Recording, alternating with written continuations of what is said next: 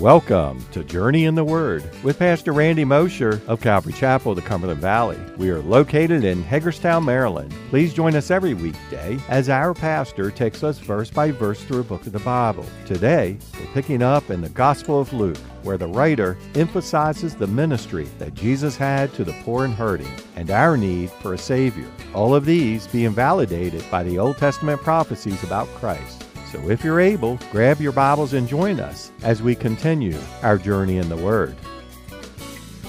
Now, realizing that she's being deprived of the opportunity to bear children and to continue her family line, Tamar takes matters into her own hands. Now remember, inheritances and everything else flow through family lines, so this is a big deal.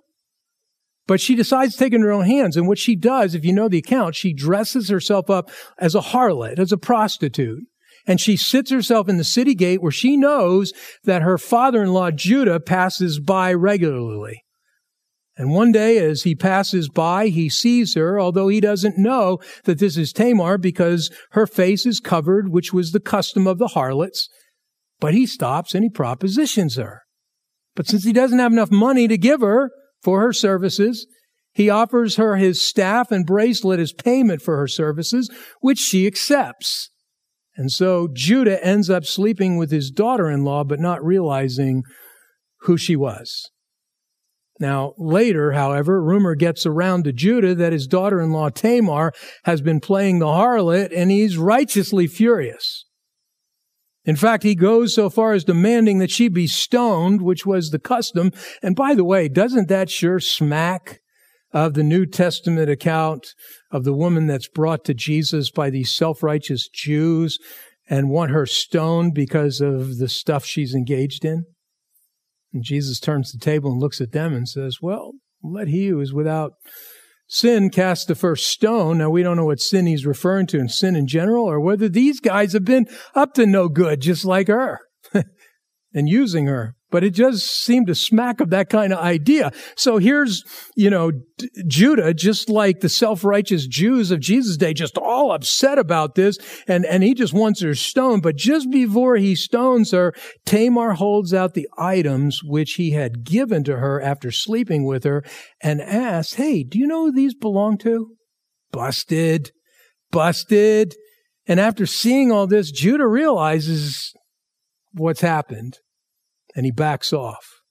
Now, while there's a lot of spiritual applications to this account, what I really want you to see in this is just the seediness of this account and this woman, Tamar. Now, it was clearly wrong for Judah to have done what he did in regard to how he slept with her, and most certainly in regard to holding back his son to out of fear when he should have been given by law to her to promulgate the line. But it was also wrong for Tamar to take matters into her own hands in that manner that she did. Her response to this wrong inflicted upon her was excessive, it was unjustified, and it was absolutely immoral. And yet Matthew includes this woman in Jesus' lineage. Fascinating. Well, then there's Rahab. Now, Rahab was a bona fide harlot. She was a prostitute, a woman of ill repute by trade. She didn't just do this for the sake of a situation. This was what she did for a living. And yet God uses her to save the spies that Joshua sends in to scope out Jericho. You know the account, right? For her actions of protecting those spies, she and her family were shown mercy by the Israelites when Jericho fell, and she obviously became a part of the Israelite community, and she ends up in the lineage, in the biological line of Jesus, right here in Matthew's account. Interesting. And there's Ruth. Now, Ruth is probably the most normal woman in the group, but she wasn't a Jew. She was a Moabitess, which didn't fit the narrative of a Jew, you see. And then finally, there's Bathsheba. It's interesting in Matthew's account, she isn't even referred to by her actual name, but Matthew simply refers to her as the woman who was the wife of Uriah. She's the woman who David entered into an adulterous relationship with, and she subsequently becomes pregnant, and David then had to find a way to cover up his sin, and his plan ends up in the murder of her husband Uriah. You know the account. At least I hope you do. But here's the point. Not only did Matthew break from tradition and include women in his account, but he includes women who, based on who they were, had to be shocking to any good Jew of that day. Now, I realize that our focus is not Matthew's account, but I did want to take that moment to point out to you to these differences in this regard to help you see something that I think is really cool in what the Holy Spirit was signaling through Matthew's account. Because through the insertion of these four women, I firmly believe the Holy Spirit was signaling a difference between man's attitude and God's attitude towards people. He was demonstrating through this simple and yet out-of-place insertion of these four names how the family of Jesus encompasses everyone and that no one is excluded from his plan of redemption should they choose to place their faith in Jesus Christ. It doesn't matter if you're a man or a woman. It doesn't matter what your status or your reputation is in life. It doesn't matter what country you're from or what neighborhood you lived in or what side of the tracks you grew up in. Jesus is willing to receive you into his family line, to bring you into the family of God if you'll place your faith in him. And as Paul tells us in Galatians chapter 3, verses 27 through 29, Galatians 3:27, for as many of you as were baptized into Christ have put on Christ, there is neither Jew nor Greek, there is neither slave nor free, there is neither male nor female, for you are all one in Christ Jesus. And if you are Christ's, then you are Abraham's seed and heirs according to the promise. You know, even when it comes to the sinfulness of your life and the sinful things that you have done in this life, when you repent and place saving belief in Jesus Christ, none of that matters anymore. Who you were, what you did in the past, it no longer matters anymore. Now, I'm not saying it doesn't matter to the world. I'm not saying that if you were a murderer and you're serving prison time, that suddenly that prison sentence gets wiped out. I hope none of you are. But if you placed your faith in Christ in prison, having done that, it doesn't mean the consequences of your actions will not play out. But what your promise has been made to you is clear in Scripture. In 1 Corinthians chapter 6, beginning in verse 9, the Apostle Paul writes, 1 Corinthians 6, verse 9 through 11, do you not know that the unrighteous will not inherit the kingdom of God? Do not be deceived, neither fornicators, nor idolaters, nor adulterers, nor homosexuals, nor sodomites, nor thieves, nor covetous, nor drunkards, nor revilers, nor extortioners will inherit the kingdom of God. If we stopped right there, there'd be a problem, Houston. But it doesn't end there. Look at verse 11. And such were some of you, but you were washed, but you were sanctified, but you were justified in the name of the Lord Jesus and by the Spirit of our God. God receives and he brings into his family those from whom the respectable, orthodox, religious person would shrink away from in horror. But if you placed your faith in Christ, who you were no longer matters, because he receives you and he makes you into what you were always meant to be. It doesn't mean you can go freely sin anymore. No. Why would you want to? But he offers you a way from your sin. But it isn't based on your skin color. It isn't based on your race. It isn't based on your past history. It's not based on any of that. It's based in your faith in Christ alone. I hope you understand that because it's really, really good news. The gospel literally means good news, and it truly is. Everyone is welcome in God's family, not just the good person or the saintly person or just those with the right pedigrees of life.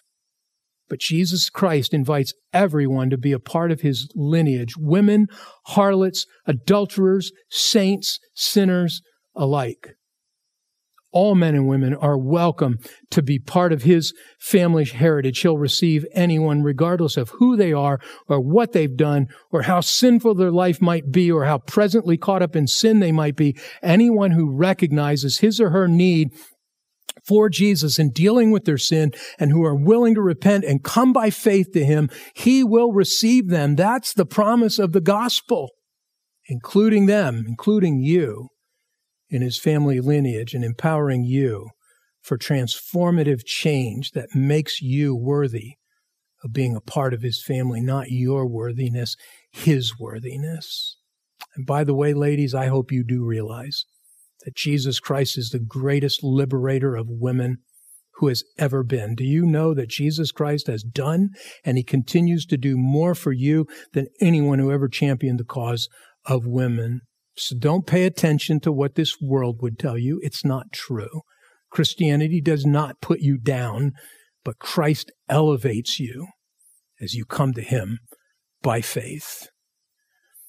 Well, secondly, let's note here also how Luke and Matthew differ on the reach of their genealogical accounts. They're different in the way their reach goes. Matthew only traces Jesus' lineage back to Abraham, 41 generations, but Luke traces Jesus' lineage back 76 generations to Adam.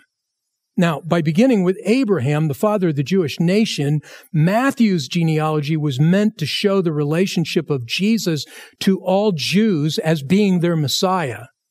And that coincides with the overarching theme and the purpose of Matthew writing his gospel to prove to the Jews that Jesus was their Messiah. And so he takes them back to the Jewish patriarch, to Abraham. And that's all the further he feels the need to go. Because that's the one that they revere. That's the one they look back to for their identity. And as they look at that, he wanted to make the connection of Jesus being the fulfillment for them as their Messiah, as the Jewish Messiah. But on the other hand, Luke does something completely different. Luke, his purpose for writing the gospel is to give a precise record of Jesus' life as the perfect human Savior. And so therefore, Luke's genealogy traces all the way back to Adam to make the connection of Jesus' relationship to all of mankind as the Savior of the world. Really, he's fulfilling and pointing to what Paul later writes of in the New Testament as Jesus being the second Adam. He wants us to see that. So he takes us all the way back. Third, I want you to note that Luke's account is also different from Matthew's in the order in which it's laid out. Matthew begins with Abraham and he progresses forward in time to Jesus, whereas Luke begins with Jesus and he progresses backwards through history, ending with Adam. And that's because the Holy Spirit was using Luke's account, presenting this regression to greater magnify the focus and attention on Jesus. He begins with Jesus. He doesn't just end with Jesus, although both accounts combined certainly make Jesus the beginning and the end, don't they? And fourth, Luke's account differs from Matthew's in regard to the many of the patriarchal names that they include. In verse 31 through 38 of Luke's account, they're the same. If you compare them, you'll find that they're the same as Matthew's account. This is because Mary and Joseph were both descendants of David. But Luke's account from verse 23 through 31 differs significantly from Matthew's. Matthew follows the line through David's son Solomon to Coniah, or in some translations, Jeconiah, while Luke follows the line of Nathan, which was another son of David. And this is important because it has to do with a cursed line versus an uncursed line. See, Jeconiah also called Coniah in Jeremiah 22 and verse 4, and in some translations referred to as Joachim. In those translations, he was a king of Judah who was deported as a part of the Babylonian captivity, and he was so wicked that God levies a curse upon him, as recorded in Jeremiah chapter 22, verses 24 through 30. Now remember, this is coming from the line of David as well. But listen what he says here in Jeremiah 22, beginning in verse 24 through verse 30. As I live, says the Lord, through Coniah, the son of Joachim, the king of Judah, were the signet on my right hand, yet I would pluck you off. And I will give you into the hand of those who seek your life, and into the hand of those whose face you fear, the hand of Nebuchadnezzar, king of Babylon, and the hand of the Chaldeans. So I'll cast you out, and your mother who bore you, into another country where you were not born, and there you shall die. But to the land to which they desire to return, there they shall not return. Is this man Coniah a despised, broken idol, a vessel in which is no pleasure? Why are they cast out, he and his descendants, and cast into a land which they do not know? Now listen. O earth, earth, hear the word of the Lord. Thus says the Lord, write this man down as childless, a man who shall not prosper in his days, for none of his descendants shall prosper, sitting on the throne of David and ruling any more in Judah. Because of God's curse Jeconiah and his male descendants were barred from and apparently never inherited the throne of Judah in any way, never sitting on the throne of David. And that's why God told Jeremiah, write this man down as childless or record this man as childless. It's not that Jeconiah had no children. In fact, 1 Chronicles 3:17 through 18, which is also supported by archaeological evidence that was discovered in ancient, what it would have been ancient Babylon, it shows that Jeconiah had sons and he had descendants, but none of them ever sat on the throne of David. But rather, it's because the descendants of Jeconiah were being disqualified. They were being disqualified from ever inheriting the throne. God is simply saying it's as if Jeconiah had no sons in a royal or legal sense. But that presents a problem. Since Matthew's record here takes us back through Jeconiah, talking about Jesus' lineage. Back through Jeconiah. It's a cursed line. How then can Jesus be the legal heir to the throne of David? Because remember, the Messiah is the greater David. He is the greater king to come. He's the one who will sit on David's throne. How can Jesus be the legal heir to the throne of David if Jeconiah's line was cursed? This is where Luke's account comes to play.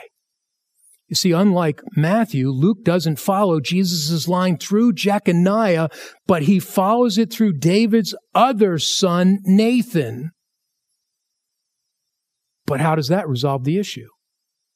It resolves it because many believe that Luke's account is actually an account not of Joseph's lineage, but of Mary's. And Mary's line traces back to David as well through David's son, Nathan. Well, how does that work? Since nowhere in the genealogical record, Pastor Randy, does Luke even mention Mary, and everything appears to be connected to Joseph. Yep, it does appear to be connected to Joseph, but the answer to that question is found in verse 23, because in verse 23, we are told that Joseph was the son of Heli. But the problem is that Matthew's account tells us that Joseph was the son of Jacob. So is Heli just another name for Jacob in the way that Coniah is just another name for Jeconiah? No, it's not. There's no evidence of that.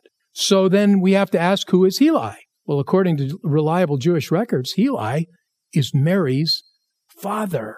So then why does Luke say that Heli is Joseph's father?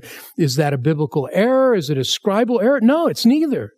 You see, in the Hebrew term that Luke uses for son of, it can mean son of, or it can also mean son-in-law of, which is the most logical application here in this genealogy, that it's referring to Joseph as the son-in-law of Heli, not as the son of, as you and I would interpret that. Which means that unlike Matthew, who gives us Jesus' legal genealogical line through his adopted father Joseph, Luke actually establishes his biological lineage through Mary. Now, that means that if you trace the royal line, ignoring the curse of the Old Testament, you would have to conclude that Jesus had a right to the throne, not just legally through Joseph's line, but he had a right to it biologically through Mary. And by giving us this account, Luke is bypassing the curse and the problem of that curse that comes from Joseph's line. But whether legally or biologically, both genealogies lead to Jesus of Nazareth as the only person in all of history who could possibly fulfill both lines and rightfully claim the throne that Scripture says the Messiah will claim. He's the King of Israel. He's the one that rightfully can sit on David's throne. Now, one other important thing worth noting. Mary's line also has connections to the priesthood. To the priesthood. The narrative in the beginning of Luke's gospel provides some information about Mary's family background, because you might remember that Mary's relative, Elizabeth, is married to the Levitical priest Zechariah, who belonged to the priestly order of Abijah. And he was serving in his rotation when the angel appears to him, tell him about his son John that would be born. And he was performing those duties. And Elizabeth herself is identified as a daughter of Aaron in Luke chapter 1 and verse 5, just as much as her husband is. And so this couple is a total package in regard to being a Levitical family. Now, Mary's relationship to Elizabeth is specified by the angel Gabriel in the announcement he proclaimed to Mary. Luke chapter 1 and verse 36. Luke chapter 1 and verse 36. Now indeed, Elizabeth, your relative, has also conceived a son in her old age, and this is now the 6th month for her who is called barren. Now that word there that he uses, indeed, Elizabeth, your relative, that word, your relative, in the Greek implies strongly one who is of the same kin, related by blood, or in a wider sense of the same race. It's a compound word with a preposition implying some kind of sharing and a root implying race or blood relationship. The common usage of the time included descendants of a common ancestor, relatives in the same family or members of the same family or race of people. And so Mary isn't just some distant cousin like a 20th cousin. She just isn't related to her by marriage to Elizabeth, but she is a blood relative, a close blood relative to Elizabeth. And as such, she is a member of the same family with the same ancestry. And that ancestry leads back to Aaron, the first high priest of Israel. Now, why is that important? Because it means that Jesus not only has royal blood in his veins that gives him the right to the throne as the king, he also has priestly blood flowing in him as well, which is the promised Messiah. He must have both.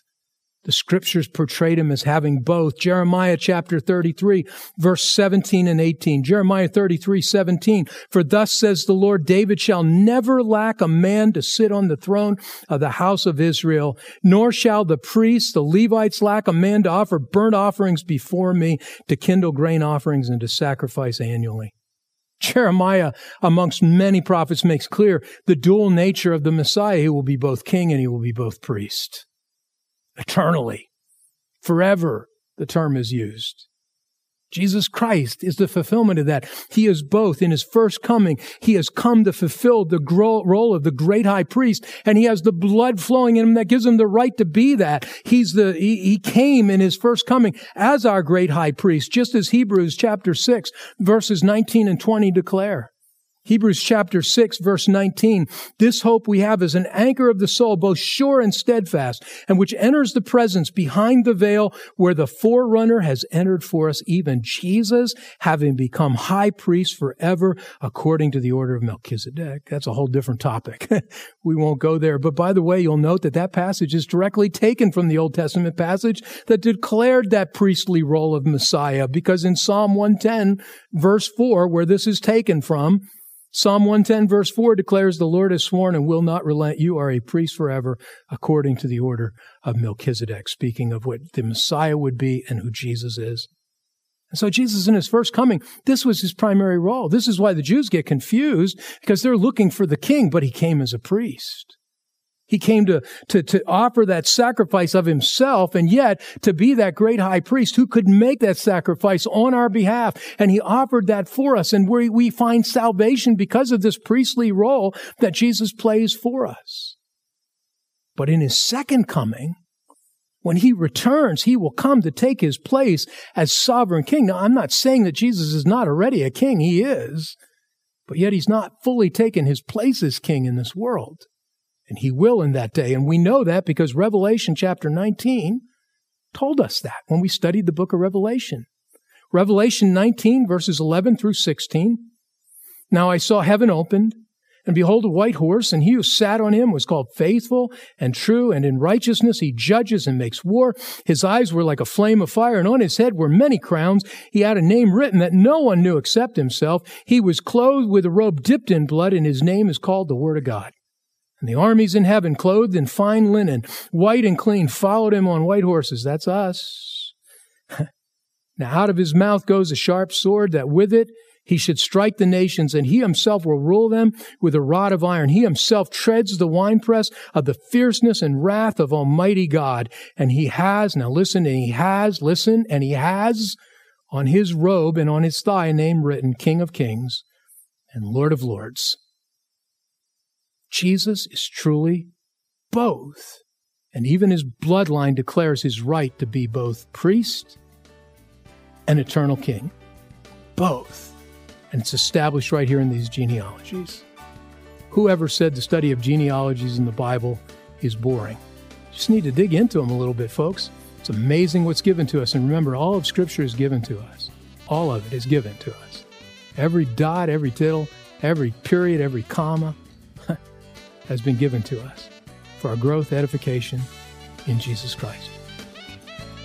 Thank you for joining us for another episode of Journey in the Word, a verse-by-verse teaching ministry of Calvary Chapel of the Cumberland Valley. If you would like to listen to more teachings or find out more information about us, go to www.journeyintheword.org. That's www.journeyintheword.org. Thanks again for listening. We hope you'll tune in for our next episode as we continue our Journey in the Word.